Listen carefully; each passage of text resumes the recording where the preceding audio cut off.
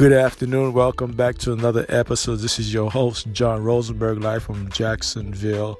On today's episode, we're going to discuss the Joshua Brown mysterious murder. Before I begin, I would like to address three people.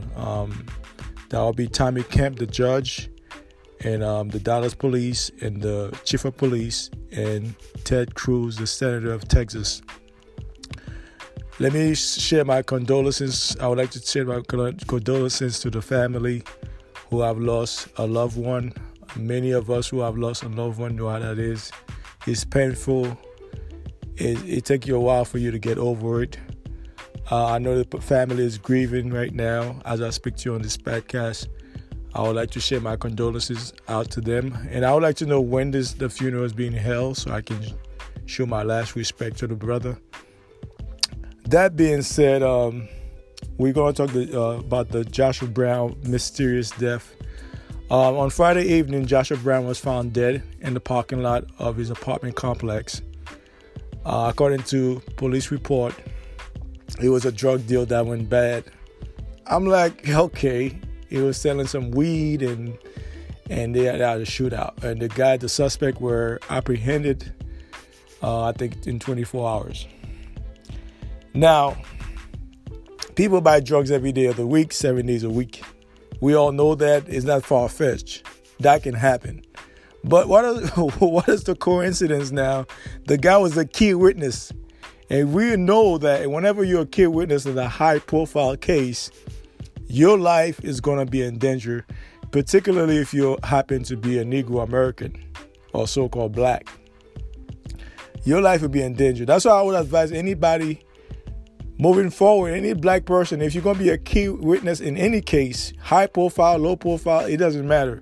You must have some insurance that your family be protected, you be protected, and you need compensation, because once you go and testify, more than likely you're going to lose your job. You're going to be harassed by death threats on YouTube, on Facebook, on Instagram. People are going to send you death threats. So you got to make sure you got your ducks lined up before you even, and it's got to be in writing. Not in writing, before you become a key witnesses in any murder trial. That being said, the brother lost his life. Joshua Brown, those of us who know him, he's from Jacksonville, Florida, where I reside. I'm going to address the judge, Tommy Kemp. Now, we all know forgiveness is something that we must do. We all have different level of forgiveness. The thing is that we have become so forgiving is redundant. We have become so forgiving is redundant. It's time for us to say, enough is enough. I'm going to blame Tommy Kemp because her behavior was very suspicious. Mainly, it's not that she have done this before. If she had done it before, I would have said, you know what? She have done that before. It's not far-fetched. She have done this kind of, giving people a hug. But it's against jurisprudence. I repeat, it's against jurisprudence to give a judge to give a hug to a convicted murderer. It's against that. It's not noble behavior. And she haven't done it before in prior cases.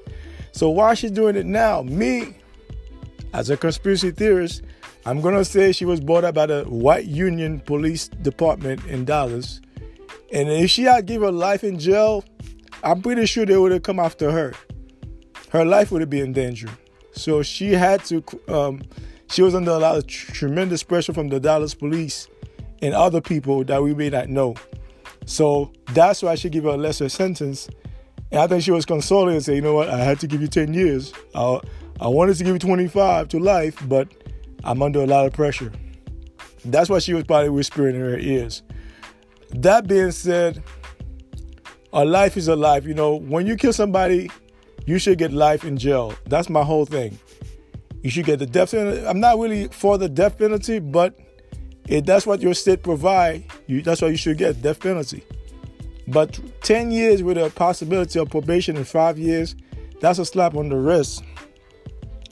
Now, the police chief, I have to address her. I don't know her name. Those of us who from Dallas, Texas, know who she is. The police chief, she didn't do her job when it comes to Amber Guyger. Amber Guyger should have been arrested that same night, and she should have been fired from the police department without pay. That's why a lot of those cops, when they go kill somebody unjustly, they still walk away with pension. Me, no, I would strip your pension, because I understand if you kill them by accident, I will give you a pension. But if you kill a person intentionally, I'm stripping your freaking pension. You will not have no pension whatsoever. You will never have your pension. So I blame the police chief. I know she under a lot of pressure from the white union and the Hispanic. Now I'm going to address the Hispanic. The Hispanic community, like I said, Hispanics is not a race, it's a culture. Let's be clear on that. There's a lot of Mexicanos over there in Dallas and throughout Texas. Now, I'm not saying all Mexican are prejudiced towards black. That's what I'm saying. We're just going by the law of average. Especially those of them that serve in the law enforcement. A lot of those bastards are racist as hell. They have the same behavior as those white counterparts. Now, you know, when it comes to immigration, they always want us to speak on their behalf. You guys well know that already. If you live in New York City, Miami, LA, Texas, you're aware of that. When it comes to immigration, they always want us to speak on their behalf. But when it comes to social justice, they are nowhere to be found. I don't care where you live at, whether it's New York, Jersey, Pennsylvania, Miami, Chicago, LA, all those places that have a large population of Hispanic, they barely speak on your behalf, especially those Hispanic politicians. Those are the person I'm referring to for the most part because they're in office. Now, I'm also going to address Ted Cruz. Ted Cruz is a Cubano. His father from Cuba. He was born in Canada. He grew up in Texas. So Ted Cruz, that pendejo, maricón, he was saying that it's a loss for both parties. I'm like, dude, how could it be a loss for both parties? This woman went to the wrong apartment while sexting her boyfriend. She thought she was in her apartment. She entered the man Barton Jean apartment with no permission, and then she killed the guy. On top of that, she didn't try to save his life.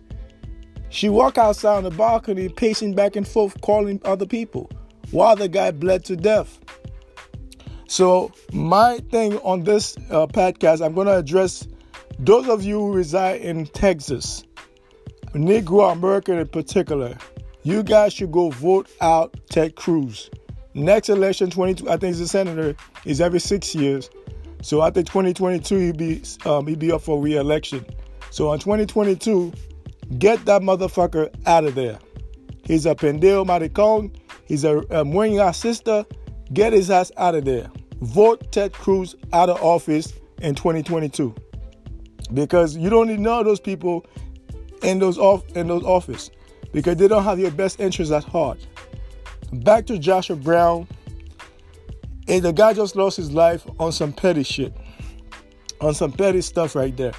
Because he could be alive. You don't know what his future would hold. You never know what will happen to him.